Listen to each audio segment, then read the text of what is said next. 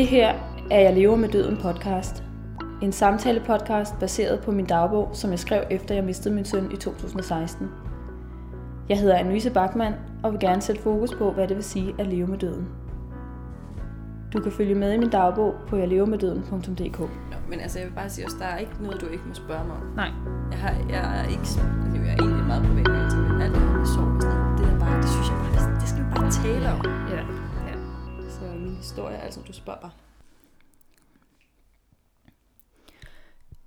I dette afsnit er jeg så heldig at skulle tale med Charlotte Kongsted. Charlotte er kommunikationskonsulent og har skrevet speciale om sorgkommunikation, hvilket vi skal tale om i dag. Hej Charlotte. Hej. Vil du præsentere dig selv?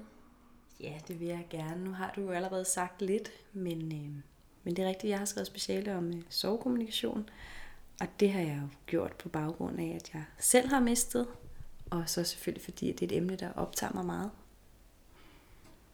Lidt mere om mig selv, så er jeg jo en ung kvinde, som bor på Nørrebro og har en kæmpe passion for bøger og for at udforske livet. Så tror jeg er et menneske, der insisterer på at være lykkelig og positiv, selvom at livet har vist mig, at der findes rigtig mange mørke sider også. Og så er jeg et menneske, der er blevet en anden, efter at jeg har mistet. Hvem har du mistet? Jeg har mistet min mor, da jeg var 23, og så mistede jeg min far, da jeg var 24. Jeg mistede min mor efter et langt kræftforløb, så det var en død, som jeg var forberedt på i en eller anden grad, selvom at man aldrig jo helt er forberedt på at sige farvel til nogen, som man elsker. Og så mistede jeg min far til et hjertestop, så det var helt uventet. Og det var lige efter, at han var begyndt at have det godt, og vi var begyndt at have en hverdag igen. Ja, hold da om. Det må også have ændret på din identitet. Det gjorde det. Jeg var et helt andet menneske. Inden, jeg var jo jeg er 23 og ung, og skulle til at starte på en uddannelse og finde ud af, hvad jeg skulle med mit liv, og rimelig sorgløs, meget glad. Selvfølgelig havde jeg levet med en syg mor, hvilket jo også er på en eller anden måde jeg kan måske kalde det en byrde, men det er jo i hvert fald noget, jeg havde på mine skuldre gennem hele min handelsskoletid også. Jeg kørte hende til alle kræftbehandlinger, fra jeg fyldte 18. Og hun var syg sådan on and off, siden jeg var 9 år. Så det har jo altid fyldt noget at have en syg forælder. Men min mor var sådan en med masser af chubang i, og hun stod altid op og tog mig op på ryg på, og det skulle ikke være et sygt hjem, selvom hun var syg. Men så lige pludselig, så ændrede min verden sig jo. Min mor, hun døde som sagt da jeg var 23, 14 dage inden jeg skulle starte på min uddannelse dansk, inde på Københavns Universitet. Så jeg begravede hende en fredag, og en mandag startede jeg på introugen, altså mandagen efter startede jeg på introugen i dansk og skulle møde en masse nye mennesker, og hvem er du, og hej, og samtidig så flyttede min kæreste til USA for at læse det over i samme uge. Så der var en masse farveler, og der var en masse ting, der var svære, som jeg ikke helt vidste, hvad jeg skulle gøre ved. Så i stedet så kørte jeg bare fuld knald på, og jeg flyttede hjem til min far og boede hos ham i Frederikssund, og så pendlede jeg til København hver dag, hvor jeg så gik i skole, og så tog jeg efterfølgende på arbejde, og så var jeg hjemme igen kl. 10 om aftenen, og sådan kørte det i et halvt år. Okay. Bare for at holde mig i gang. Ja. Hvornår begyndte du så at beskæftige dig med sorgkommunikation? Jamen det begyndte jeg egentlig først sådan sorgkommunikation som et begreb, eller som emne. Det begyndte jeg egentlig først at beskæftige mig med, da jeg skrev speciale sidste år. Men man kan sige, at interessen er jo startet tidligere, i og med, at jeg kunne mærke, at jeg selv havde et uudtalt behov for at kommunikere med andre om den smerte, som jeg har indeni. Og så, jeg kunne mærke, at jeg var ensom.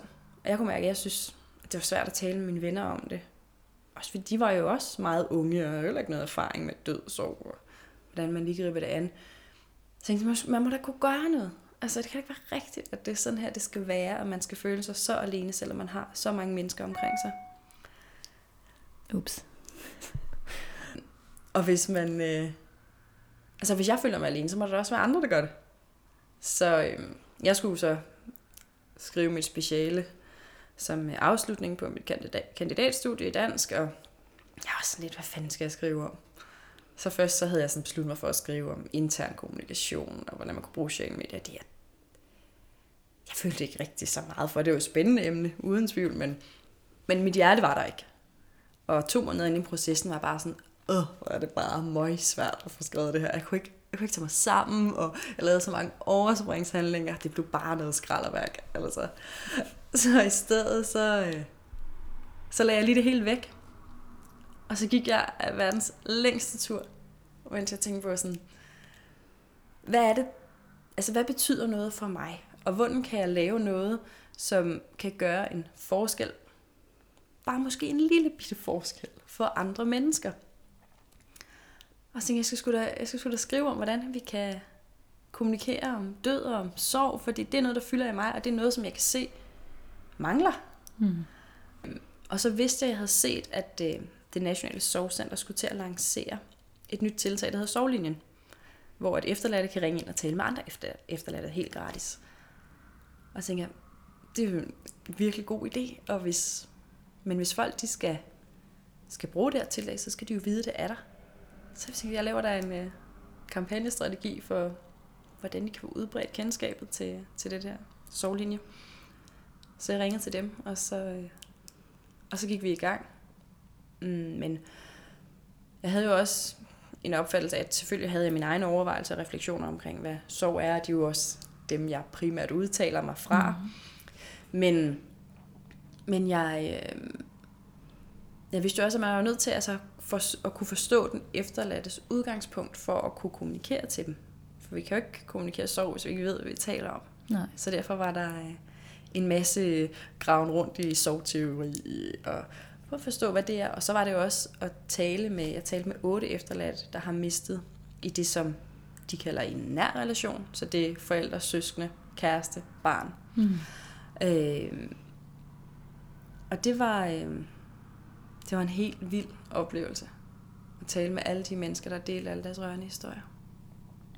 Så sådan kom jeg nok ind på sorgkommunikation som lidt mere fagligt begreb. Kan du forklare lidt mere om, hvad sorgkommunikation måske som fagligt begreb er? Ja, det var faktisk ikke, da jeg begyndte at søge på litteratur og på, hvad jeg kunne bruge undervejs i specialet, der dukkede begrebet sorgkommunikation faktisk ikke op. Det var noget, jeg skulle lede længe efter for at finde. Men som jeg ser begrebet sorgkommunikation, så er det en mulighed for at formidle sorg. Ikke kun personlig sorg og oplevelser, men også faglig viden omkring, hvad sorg er. Så det er ligesom sådan en pakkeløsning, kan man kalde det, ikke? Altså til at fortælle, hvad er sorg, og hvad der sker med mennesker, når de er i sorg. Hvad kan der ske, fordi der er jo ikke 2 sorgforløb, der er én, så vi er jo forskellige individer, og det rammer os på forskellige måder. Men jeg tror, at for at vi kan forstå hinandens udgangspunkt, så er vi nødt til at vide, hvad sorg er. Det kan vi jo bruge sorgkommunikation til. Går mit projekt her ind under sorgkommunikation? Det vil jeg sige, det gjorde. Jeg vil sige, det er en måde at formidle sorg på lydmedier, altså podcast, i musikken, i kunsten, i tekster, i videobilleder. Jeg forstår det som på en bred måde, at det er al formidling. Okay. Spændende. Hvorfor er det vigtigt, at vi i det hele taget kommunikerer sorgen? Det er vigtigt, at vi kommunikerer sorgen,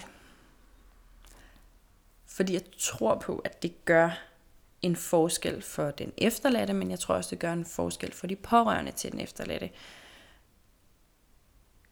Der er jo 10% af alle efterladte, der kan ende med en diagnose, som hedder vedvarende sorglidelse, hvor man simpelthen bliver så syg af sorgen, at man ikke kan opretholde en normal livsførelse.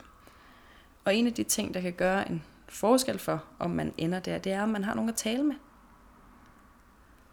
Og jeg kunne jo se med de mennesker, jeg talte med, at de synes, det var svært. De havde ikke rigtig nogen de havde ikke nogen at tale med. Eller det havde de selvfølgelig, men der blev ikke talt så meget om det, som de gerne ville. Så derfor er det jo, altså hvis vi kan hjælpe mennesker i sorg ved at tale om det, hvorfor helvede så ikke bare gøre det?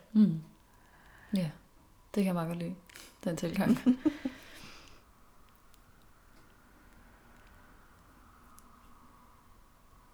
Synes du, der skal meget til blandt både folk og måske også i samfundet, til at komme i gang med at tale om sorgen? Jeg tror, det afhænger lidt af relationen, man er i. Altså blandt folk, hvis vi skulle sige sådan, blandt dem, man omgås i sin hverdag, ja, så synes jeg ved ikke, om man siger, der skal meget til, men der skal noget til, der skal et mod til, ligesom at sige, okay, nu spørger jeg dig, hvordan har du det? Eller, jeg kom til at tænke på din afdøde et eller andet i går, og har du lyst til at tale om det? Det er alligevel et step, man skal tage. På samfundsplan, der synes jeg, vi taler om det. Vi ser det i medierne, der bliver lavet dokumentarer, der er en masse musikere, der synger om det. Det er jo et emne, der er der. Men jeg synes ikke, at vi er gode nok til at tale om det i det nære, når det er nede, hvor det gør ondt. Ja, for netop når du siger, at man bare skal sige, hvordan går det, det er jo ikke, det er jo ikke en svær sætning, og det er jo ikke et spørgsmål, der er uvant for os egentlig. Det spørger folk jo hinanden dagligt om, men lige når det her handler om at have mistet, så det er et svært spørgsmål at stille. Og det er bare, når man... Ja, der skal egentlig ikke... for mig skal der egentlig ikke så meget til, før vi kommunikerer sorg. Det er jo egentlig bare at skulle vise interesse. Ja. Og så er vi i gang. Ja. Men det kræver lige et ekstra skridt. Hvad tror du, det er for et skridt, vi skal tage? Jeg tror, vi skal have mod til at turde gå ind der, hvor det også er lidt ubehageligt. Hvor vi er på gyngende grund, og hvor vi risikerer, at dem, vi taler med, bliver ked af det.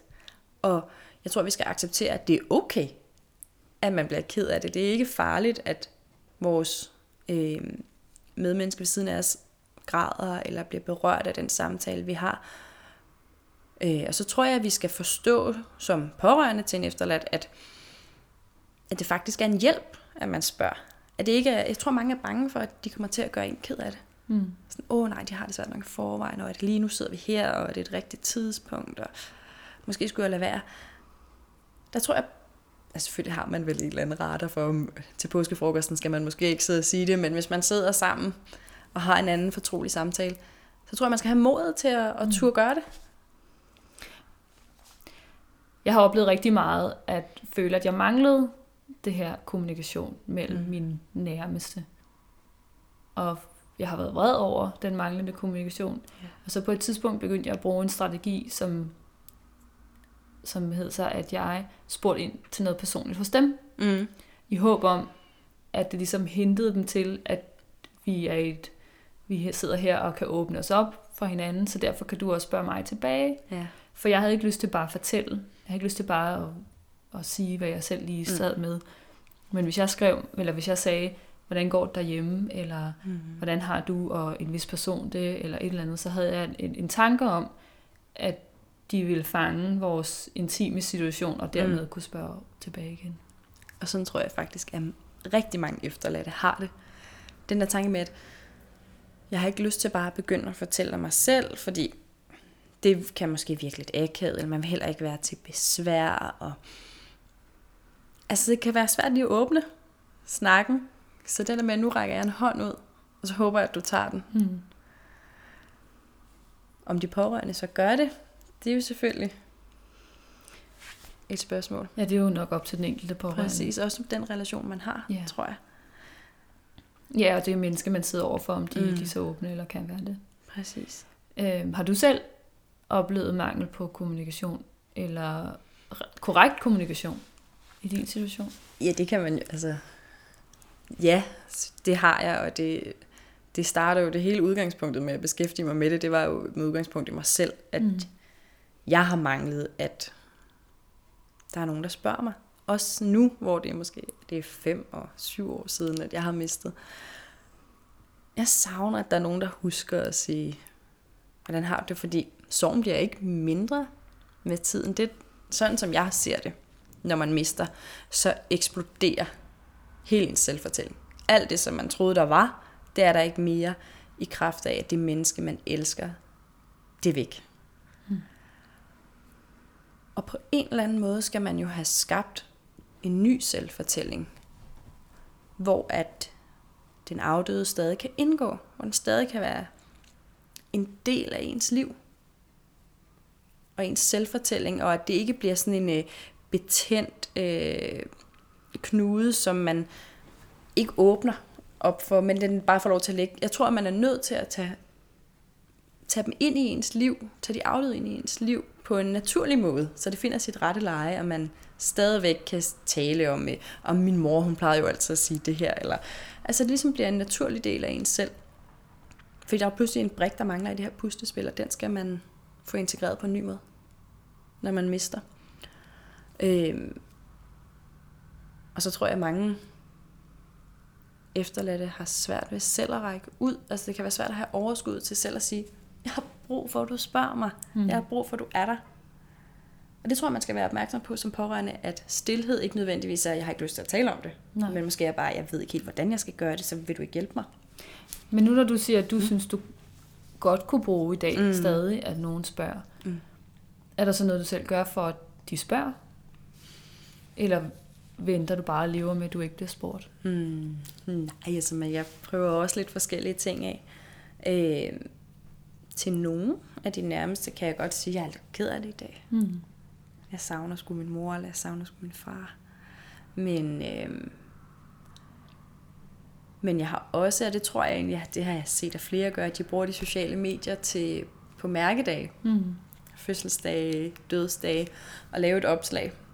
Og der kan man jo se, at de pårørende, de sender hjerter, og de skriver, og altså husker måske at ringe op, eller sende en blomst, eller et eller andet. Fordi jeg er jo 100% sikker på, at de pårørende meget gerne vil være der. Men det er jo klart, det er jo ikke lige præsent i deres hverdag. Gud, ja, Charlotte, hun mistede sgu, det ikke ved at være 5 år siden, der hvornår var det, og har hendes mor fødselsdag nu, eller altså det tænker de jo ikke over. Så det er jo også noget med at hjælpe det lidt på vej. Jeg tror, velviljen er der. Jeg tror bare, at det er svært, hvordan man skal gribe det an. Og der tror jeg virkelig, at sorgkommunikation, i og med, at vi får talt om det, og vi får gjort det mere naturligt at tale om sorg. Ja, for jeg tror, altså for at vi kan ændre måden, vi taler om sorg på, eller ændre vores opfattelse af sorg, så er vi nødt til at ændre måden, vi taler om det på. Jeg tror, vi er nødt til at blive bedre til at gøre det til en mere naturlig ting. Hvordan ændrer vi måden, vi taler det på? Det gør vi, tror jeg, ved at tale mere om det. Ja. Og prøve det af, altså sige, at det ikke er så farligt. En af de efterladte, jeg talte med, hun sagde så fint, at det handler om at træde et skridt nærmere på dem, der har mistet, og ikke et skridt længere væk. Ja. Og det synes jeg bare var sådan en fin sætning. Ja, det er det også. Nu nævnte du blandt andet de sociale medier, og det der med bare at sige, hvordan går det. Og at vi måske ikke er sådan vildt gode til det, men er der situationer eller steder, hvor vi som mennesker og personer er bedre til at tale om sorgen?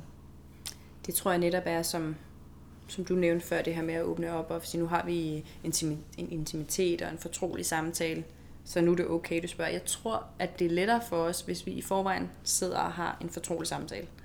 Hvis vi alligevel taler om det ene og det andet i hinandens liv, så tror jeg, det er lettere at sige, hey, forresten, hvordan går det med det her? Eller,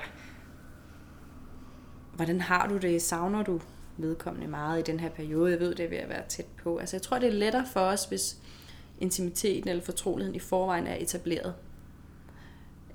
For som det er, nu mødte dig i dag. Vi kendte jo ikke hinanden. Men fordi at jeg selv har mistet, så tænkte jeg, at det var okay. Altså jeg tænkte, at det var okay at spørge dig, hvad er din historie, eller hvad har du egentlig selv oplevet? Fordi at jeg selv vil være rigtig glad, også hvis folk jeg ikke kender, de må gerne spørge mig, jeg vil gerne tale om det. Så ja, jeg tror, at det, hvis man har en fortrolig relation i forvejen, så er det lettere, men jeg kunne godt tænke mig, at vi godt turde spørge folk, som vi ikke er måske sindssygt fortrolige med også. Men tror du ikke, det kan gå hen og blive lidt sådan et sladderagtigt?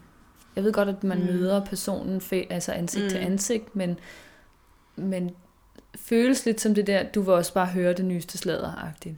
Jo, det tror jeg helt sikkert Hvis også man godt, det kan. Men jeg vil sgu hellere, at folk de spørger mig, og så kan jeg tænke, det spørger du for at snage om, og det har jeg ikke lyst til at tale med dig om, og så kan jeg sige, jeg har det fint, men tak fordi du spørger. Altså jeg tror, at jeg har en tiltro til, at de efterladte godt selv kan lukke ned for samtalen, hvis de ikke har lyst til at tale om det. Ja. Jeg vil hellere, at der er en, der spørger mig en gang for meget, end at der slet ikke er nogen, der spørger. Ja.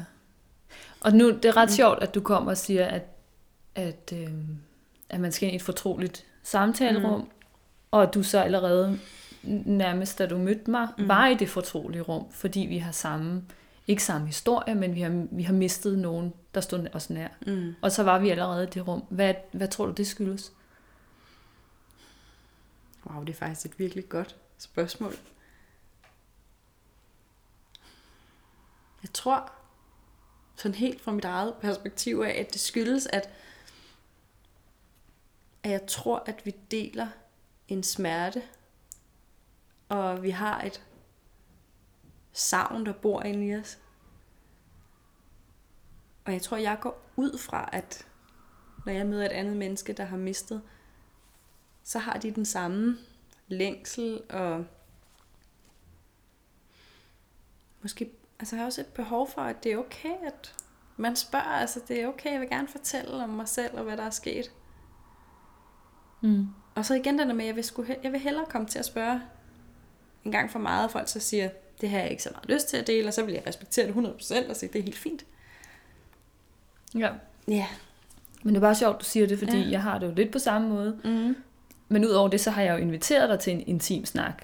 Og jeg har inviteret dig her med en forventning om, at du deler ud af dig selv. Og præmissen er, at du må dele, hvad du har lyst til, og du må holde igen med, hvad du har lyst til. Men det er jo stadig et sorgfuldt emne, og et personligt emne at tale om. Så du kommer her og skal åbne dit hjerte for mig, og for dem, der nu kommer til at lytte med, og jeg skal sidde her og føre mit projekt videre, og åbne mit hjerte mere op for dig, og så for dem, der lytter med. Måske er det også en tillid.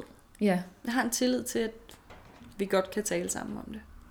Og det er vel lidt den samme tillid, og det intime rum, man kan møde ved at melde sig til sådan noget som sorggrupper, og om være sammen med andre mennesker, der har mistet, fordi man sidder i samme situation, og der er det nemmere at kommunikere den sorg, man har. Det tror jeg. Det tror jeg, du har ret i. Også noget af det, som jeg undersøgt i mit speciale, det er om, fordi selvom at man har mistet i forskellige relationer, så tænker jeg, at der alligevel må være et eller andet, der er universelt i sorgen. Altså der er et eller andet, der må binde os sammen. Og uanset hvem man har mistet, så efterlader det jo et tomrum, der hvor den, man elskede, var. Og det jeg fandt ud af, da jeg spurgte mine respondenter, hvordan føles det, når en man elsker dør? Fordi det kan jo være, forestil mig, uendelig svært at sætte sig ind i, hvis man ikke selv har mistet. Hvordan det enden føles det, ud over hvad man kan forestille sig. Og noget af det, der gik igen, selvfølgelig bevægede meget af det sig inden for samme kategori, smerte, sorg, skyld, savn. Men noget af det, som de alle sammen sagde, det var, jeg føler mig ensom. Og det tror jeg kun, man kan forstå sådan rigtigt, helt ind under huden, hvis man selv har prøvet det. Ja.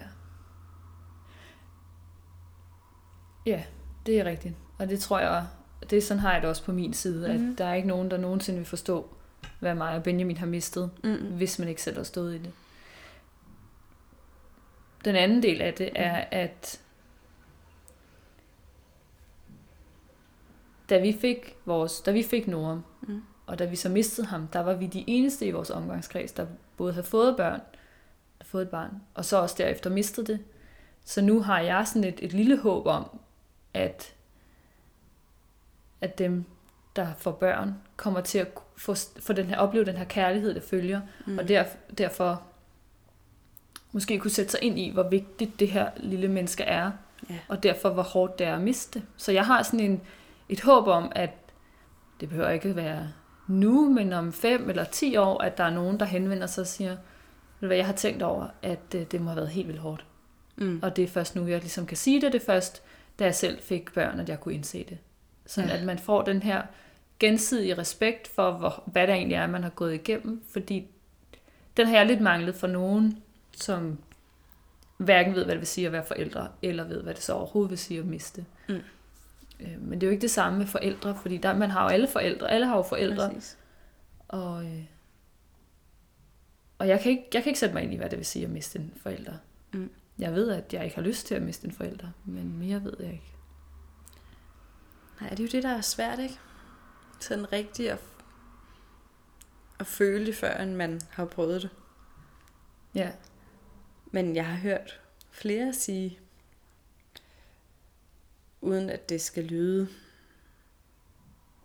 som om man ønsker, at nogen skal dø, så har jeg hørt flere, som har mistet samme relation, som jeg selv har, altså forældre, sige, jeg glæder mig til, at mine venner også prøver at opleve det, for så kan det være, at de kan forstå mig. Ja. Og det er jo ikke et ønske om at ønske andre noget ondt, men det er et ønske om at blive set i sin sorg. Ja. For det er bare svært. Og det er svært. Jeg synes det er svært at gå til fester og sådan noget efterfølgende, og så komme gamle venner hen og sådan, Gud, din mor er død, hvordan har du det? Ja, altså, har du nok ikke. Sådan, har det ikke super fedt. Nej. Men det er et forsøg på at kommunikere, og det er bedre end ikke at prøve. Synes du det? Ja, altså, jeg får også lyst til at sige, ej, det synes jeg sgu også var lidt irriterende, ikke? Men hvis jeg tænker over det sådan bagefter, og prøver sådan ligesom at tænke, okay, det var forhåbentlig et menneske, der gjorde det i bedste mening. Så vil jeg hellere have det. Så vil jeg stadigvæk hellere have det, at jeg bliver sat i nogle situationer, hvor jeg tænker, spørger du mig om det lige nu? Ja. End at jeg bare går rundt alene, og der ikke er nogen, der taler med mig. Fordi jeg er for dårlig til at tage initiativet selv. Jeg har brug for, at mine venner også rækker ud. Og jeg kan høre på flere af mine venner, at de synes, det er svært at vide, om de kan spørge mig eller ej. Så jeg har ligesom prøvet at fortælle, I må altid spørge mig. Bare spørg. Hvad som helst. Anytime. Bare gør det. For jeg bliver glad. Og der er jo andre, der kan have det på en anden måde. Ja. Altså min egen oplevelse er det samme. At vi kunne sidde herhjemme og føle, at vi manglede, at folk henvendte sig. Men samtidig var vi i stand til at reflektere over det og være vrede over det. Ja. Så nu her på den anden side, altså sådan at ikke i krisesorg og ikke i daglig, altså det påvirker ikke vores dagligdag på samme måde mere. Der kan jeg godt tænke, om ansvaret også ligger lidt hos dem, os der har mistet. Fordi selvom vi står i en uvant situation, og en situation, som er fuldstændig kaotisk og voldsom, så skal vi lære lige så meget at kommunikere sorgen, som vores nærmeste skal. Og jeg har lidt oplevet, både hos mig selv og hos andre, der har mistet, at vi lægger det over på de nærmeste skuldre. Og det kan jeg godt se, for de har selvfølgelig ikke lige så stor en byrde at bære med det tab, de har lidt. Men skal vi som sørgende, os der har mistet, blive bedre til at kommunikere, i stedet for bare at lægge ansvaret fra os og sige, I skal blive bedre til at kommunikere sorg? Ja, altså det synes jeg grundlæggende, at vi skal. Men der er igen den her med, at i tiden lige efter, der kan det være svært at overskue, altså at tage initiativ til noget som helst.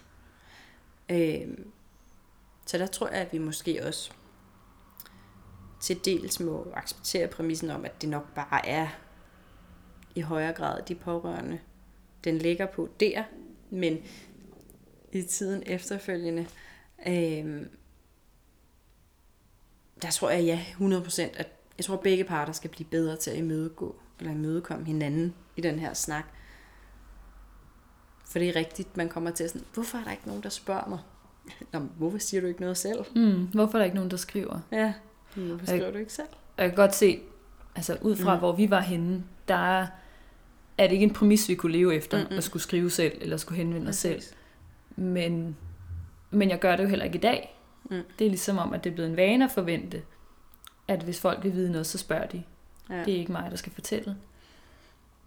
Og jeg gør, som du altid siger, I må endelig spørge, hvis der er noget, vi ved. Jeg fortæller gerne alt, hvis jeg bliver spurgt. Jeg fortæller ikke noget, hvis jeg ikke bliver spurgt. Nej.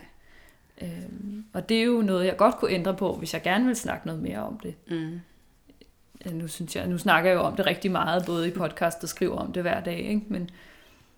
Men i min nærmere omkredse, der gør jeg ikke noget for, at vi snakker om noget eller om, hvordan vi har det sådan med sorgen i dag. Og det er egentlig mærkeligt, ikke? At vi har det sådan, altså, jeg tror, at de fleste danskere ser som relativt åbne, og altså, at vi godt kan snakke om tingene. Men lige præcis det der, hvor det gør rigtig ondt, det er bare så svært at få åbnet op for. Altså jeg kan da godt, altså når jeg sidder med mine venner, det er virkelig sjældent, at vi snakker om noget. Også bare når man sidder 2 og 2. Folk, som også har kendt mine forældre, som har været der siden, at vi var børn. Altså, fordi man tænker jo ikke over det. Jeg er fuld overbevisning om, at der er ikke nogen, der ønsker ikke at hjælpe, hvis de kan. Altså, jeg tror jo gerne, de vil hjælpe. Jeg tror gerne, de vil spørge. Jeg tror bare ikke, de tænker over det.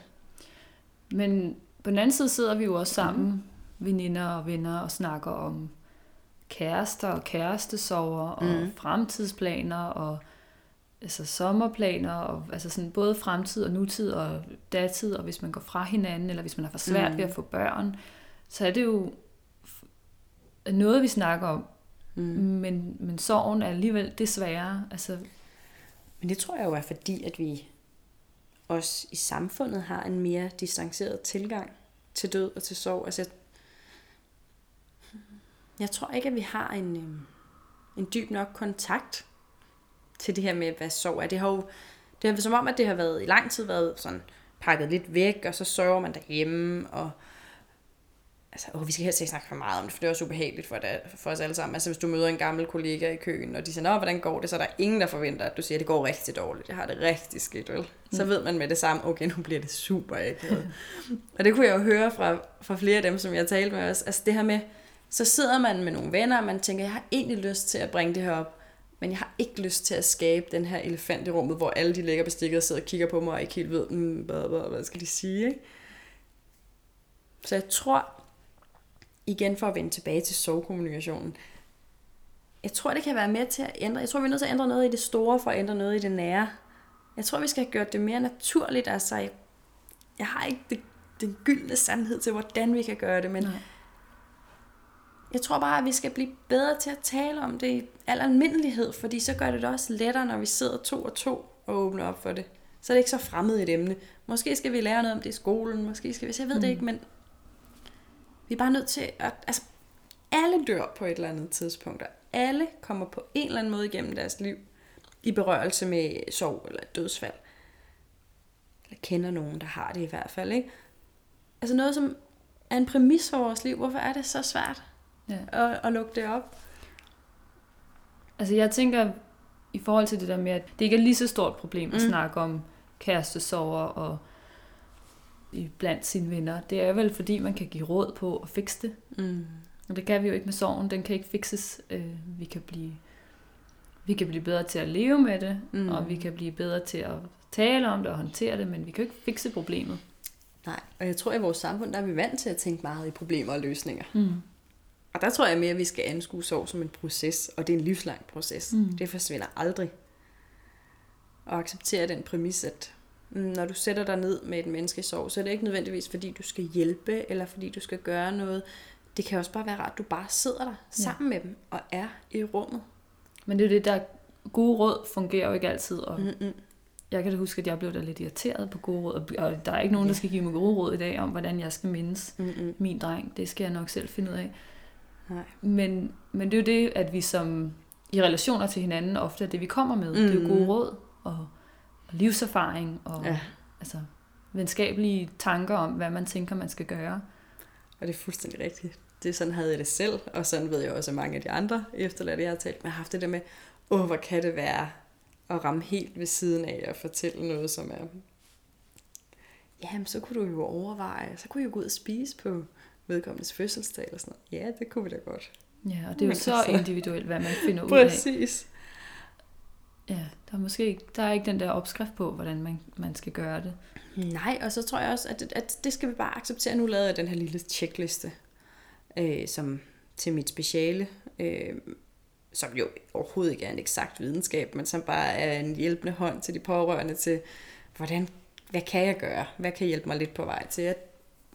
Der er en af tingene netop det her med, altså lyt, mød op og lyt, og bare vær der. Accepter, at du ikke skal løse det. Accepter, at du ikke skal, altså du ikke kan ændre det. Og at det er okay, at det fylder i det her rum, hvor vi lige sidder. Det er okay, at vi bare sidder ved siden af hinanden, og så græder vi lidt, og så fortæller den efterladte lidt, men du behøver ikke at gøre det bedre, du behøver ikke at prøve at gøre dem glade igen. Og det der med, at jeg er bange for at sige noget, der gør dig ked af det. Jamen, jeg er ked af det. Du kan ikke gøre mig mere ked af det, og jeg synes faktisk bare, det er dejligt, at vi taler om det.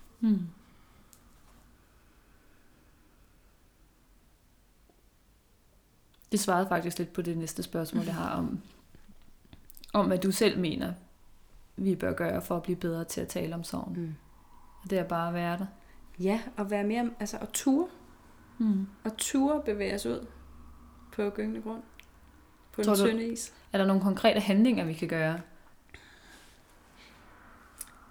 Ja, altså, tænker du fra den efterladtes position, eller fra de pårørende til den efterladte? For det er pårørende. Så tror jeg, altså helt konkret, hvis det er en, du har en tættere relation til, så tror jeg vil ringe. I stedet for at sende en sms, for eksempel. Så vil jeg bare ringe. Og hvis de ikke tager telefonen, så prøv at ringe igen om et par dage. Og så mød op, altså kom og så vurder situationen. Her er en buket blomster, eller her er der noget mad til fryseren, eller her er der. Vis, at du er der, og du ser dem. Kan man også gøre det som ikke nær pårørende? Ja, det kan man godt. Hvornår blander man sig? Jeg synes aldrig, man blander sig. Jeg synes, man rækker en hånd ud til et medmenneske i nød. Jeg synes, man skal prøve. Og ikke være så bange for, at man gør noget forkert. Selvfølgelig skal man bruge sin sund fornuft. Du skal ikke møde op og sidde og tale 5 timer om, at du har problemer på arbejdet. Men altså, du kan jo ringe på døren og se, okay, vurdere situationen. Er der rum til, at jeg kan komme ind og give et kram, og vi bare lige skal sidde lidt ved siden af hinanden? Eller skal jeg bare lige aflevere det her og gå igen? Eller, altså. Ja, så du vil egentlig have, at folk henvender sig, og de gør det mere og oftere, og i stedet for at blive, i stedet for den, der har i sorg, beder dem om at komme. Ja, det tror jeg gerne, jeg vil. Altså det synes jeg, det er jo også svært ikke sådan at sige, det vil jeg have, folk gør. Men fordi jeg oplevede selv, at der var en fin balance mellem, at jeg synes, det var dejligt, at folk lige kom forbi, og at jeg synes, at det var ubehageligt, at de blev hængende og talte om, hvad de skulle lave resten af dagen, og sådan noget. Det kunne mit overhovedet slet ikke rumme. Ja, for jeg tænker også lidt på det der med, hvornår går man ind i den intimsfære, og altså bryder grænserne ved netop bare at banke på døren, og så sige, her, jeg har bagt boller. Ja. Er grænsen, er ens intimgrænse, er den flyttet lidt, når man har mistet, og den må man gerne træde over i forhold til, hvad man normalt vil sige er socialt accepteret? Nej, jeg synes selvfølgelig, at man skal passe på med at træde over den grænse. Jeg ved ikke, jeg havde ikke lyst til at se nogen, men det var fint, at det var alligevel fint, så kunne min kæreste åbne døren og tage imod ting. Og så blev jeg jo glad. Jeg blev gladere efterfølgende, når jeg tænkte tilbage på det, end jeg gjorde i øjeblikket, fordi i det øjeblik havde jeg jo ikke kapacitet til at føle så meget glæde. Altså, det var bare... Men når jeg tænker tilbage, så tænker jeg, okay, var det sødt, at de sendte blomster, eller var det sødt, at hende mødte op, eller et eller andet, ikke? Altså handlingen bliver husket, selvom det måske ikke var det man sad og ønskede på. Præcis, jeg værdsat det måske ikke nok i øjeblikket, i forhold til, når jeg tænker tilbage på det nu. Og det, jeg husker, det var dem, der gjorde noget. Dem, der ringede til mig, eller dem, der mødte op, eller dem, der sendte en blomst. Det, jeg husker nu, det var dem, der var der. Og så husker jeg dem, der er blevet ved. Ja. Dem, der stadig i dag kan sige, gud, kan du huske din mor, hun altid gjorde sådan der. Ja. Så er det som om, der vokser en lille blomst ind i mig af glæde over, gud, kan du huske noget om det? Nej, hvor er det fantastisk.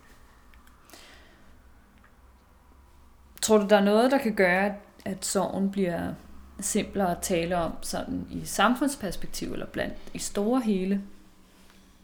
Jeg synes, det er sådan et komplekst spørgsmål, ikke? Fordi ja, det tror jeg da. at der er noget, der kan gøre, men hvad præcis det er, det synes jeg er svært.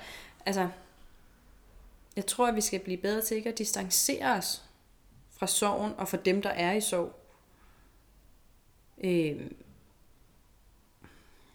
Ja, jeg synes, det er svært. Altså, man kan jo se, at der kommer flere programmer om sorg og dokumentarer og hvad der er i fjernsynet, som jo er noget af det, som vi når bredest ud med, når det er laver et eller andet, ikke?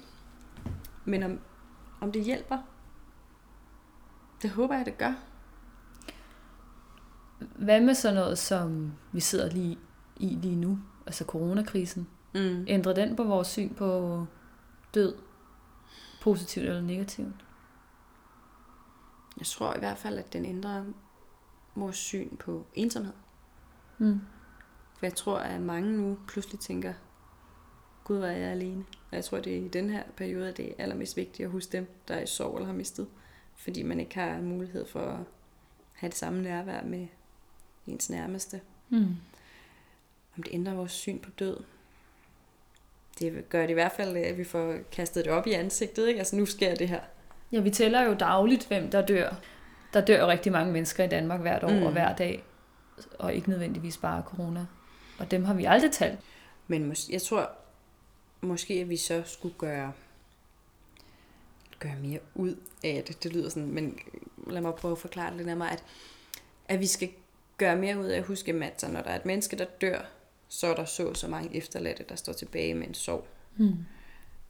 Så en ting er nu, der taler vi om dødsfaldene, men måske vi i højere grad så også skal tale om sorgen efter dit dødsfald, for at det skal kunne ændre noget i vores opfattelse, tror jeg, af død og sorg. Ja. Giver det mening? Ja, bare det er jo et svært punkt. Det er sindssygt svært, og hvordan gør man det? Ja. Jeg tror, vi alle sammen skal blive bedre til at tale om det. Til at åbne vores hjerter og dele de ting, der er derinde. Og det kan også lyde intimiderende for nogen. Ikke? Der er også nogen, der slet ikke har lyst til at tale om det. Det skal de også bare have lov til. Ja, så kan det lyde helt vildt simpelt. Ja. Og det lyder jo helt vildt simpelt i mine ører. Og det er ører. det bare ikke. Nej. Det er så komplekst. Vi bare skal blive bedre til at tale om sorgen. Ja. Det er jo ikke videnskab. Nej. Skal vi nok. Det burde vi nok kunne blive. Men af en eller anden årsag, så kan vi det jo ikke. Nej. I hvert fald ikke kun det indtil videre. Synes du, at med den her opmærksomhed, der har været på død og sorg i medierne, synes du, det er blevet lettere at tale om det i din omgangskreds? Jamen, jeg ved ikke helt, om det er relevant i min omgangskreds mere, eller det er det. Det vil jeg ikke sige, det ikke er relevant. Men for mig lige nu handler det om ligesom at komme ud til folk, jeg ikke kender. Altså på den måde, hvis jeg skal søge et arbejde, hvor meget skal jeg sige om mig selv? Hvornår det er en byrde? Hvornår ser de det som en svaghed? Hvis jeg sender en ansøgning og siger, hej, jeg laver det her projekt, ergo, jeg har mistet mit barn. Altså, det er jeg meget i tvivl om, fordi lige nu er det her jo det, jeg beskæftiger mig med, og kan jeg skrive det på mit CV, uden at blive valgt fra som et svagt menneske, fordi jeg har mistet?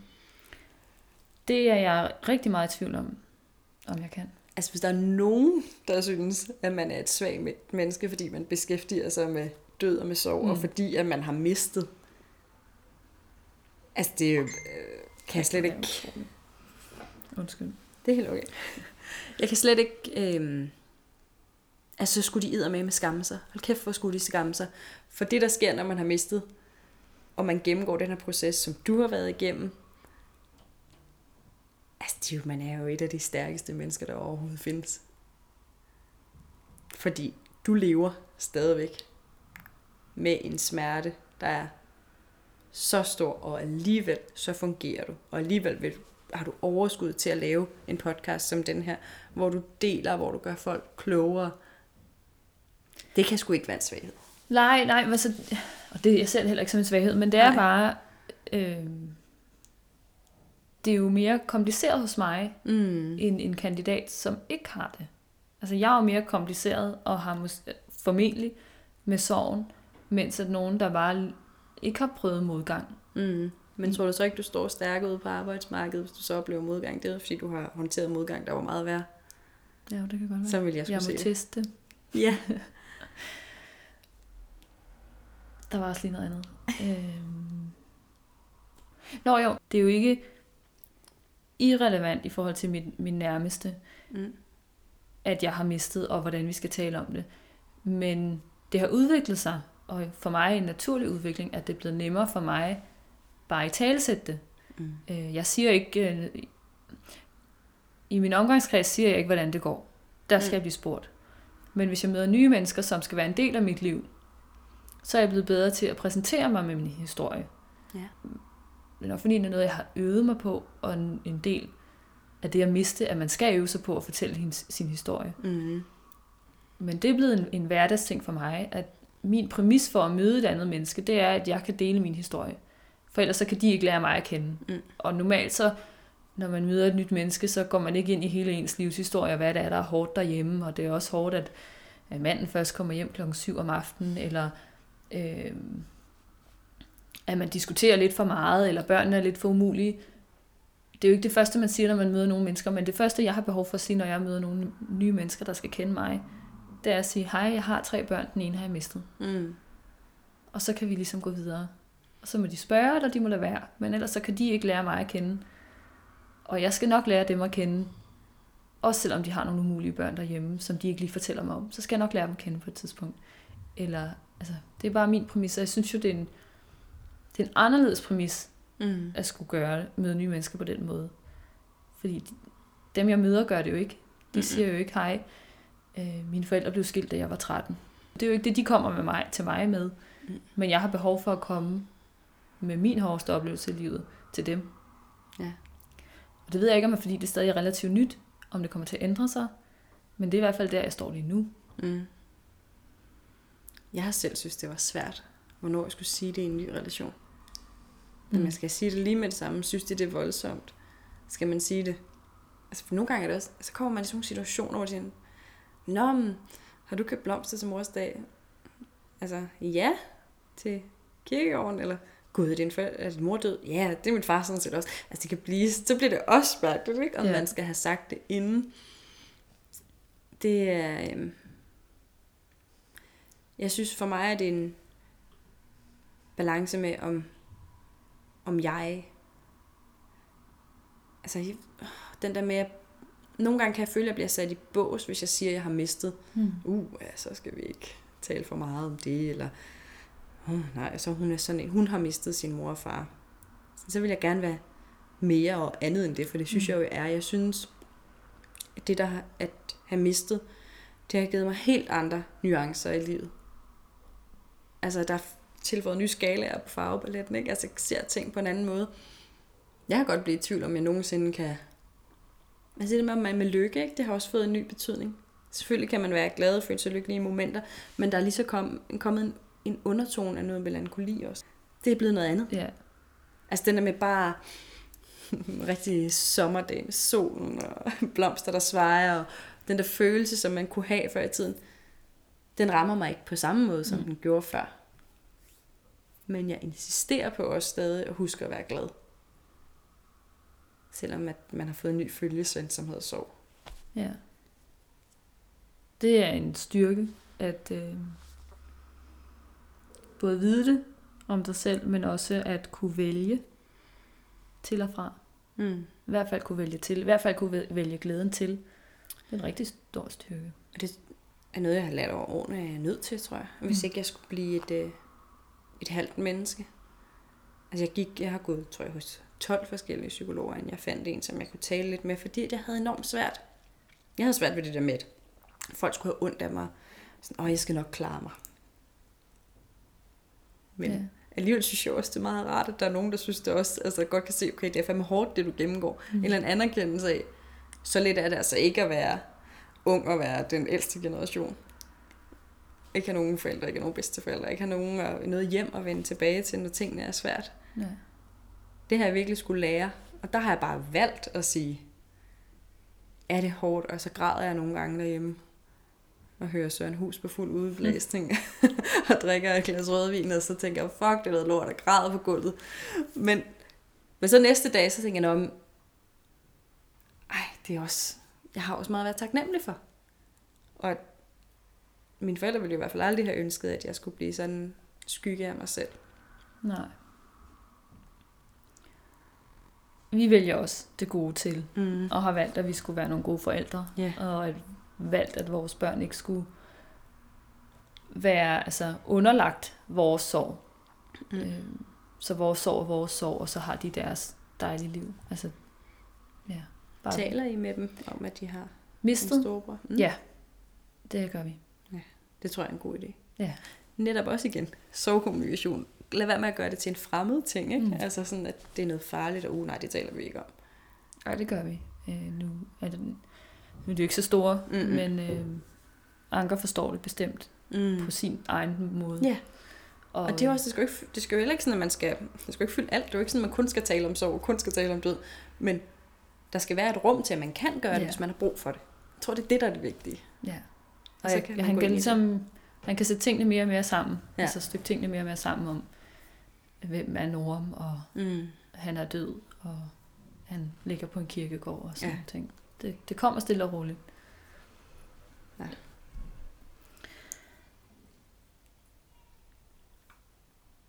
Har du selv gjort dig nogle overvejelser om, hvordan du vil gribe din næste samtale an med en, der har mistet? Nu hvor du har beskæftiget dig så meget med det. Lad os antage, at hvis det var en ven, der havde mistet, så tror jeg vil tage telefonen, ringe op og sige, hold kæft noget lort. Det er jeg så ked af at høre. Så tror jeg vil spørge, hvad skete der? Prøv at give dem muligheden for at fortælle om det, hvis de havde lyst. Og så tror jeg vil tage ned, og så vil jeg købe alle de ting, alt det mad og slik og chokolade og kage, som jeg vidste, at de allerbedst kunne lide. Og så vil jeg køre ud, og så vil jeg aflevere det.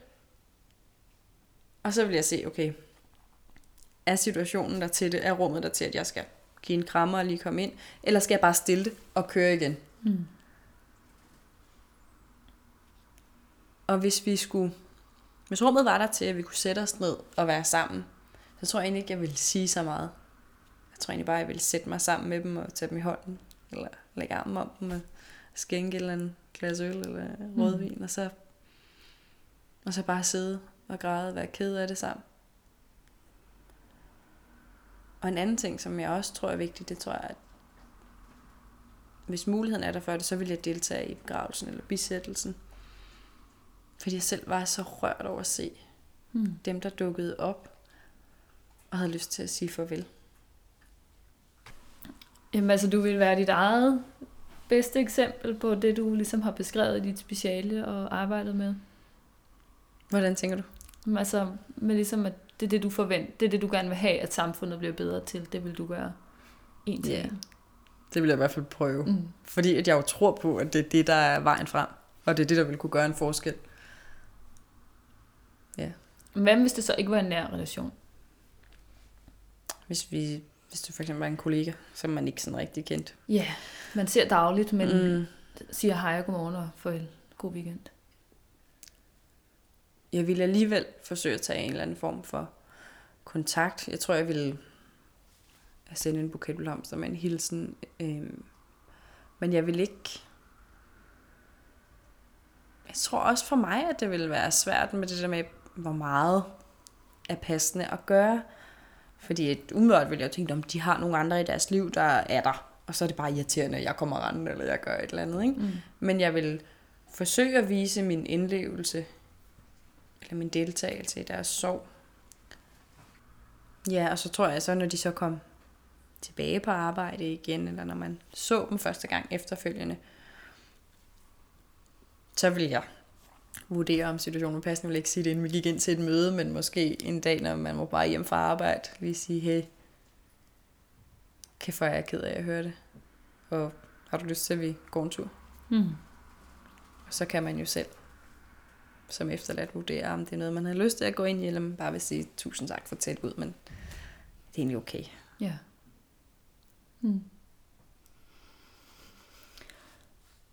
Det var nok lidt vores samtale.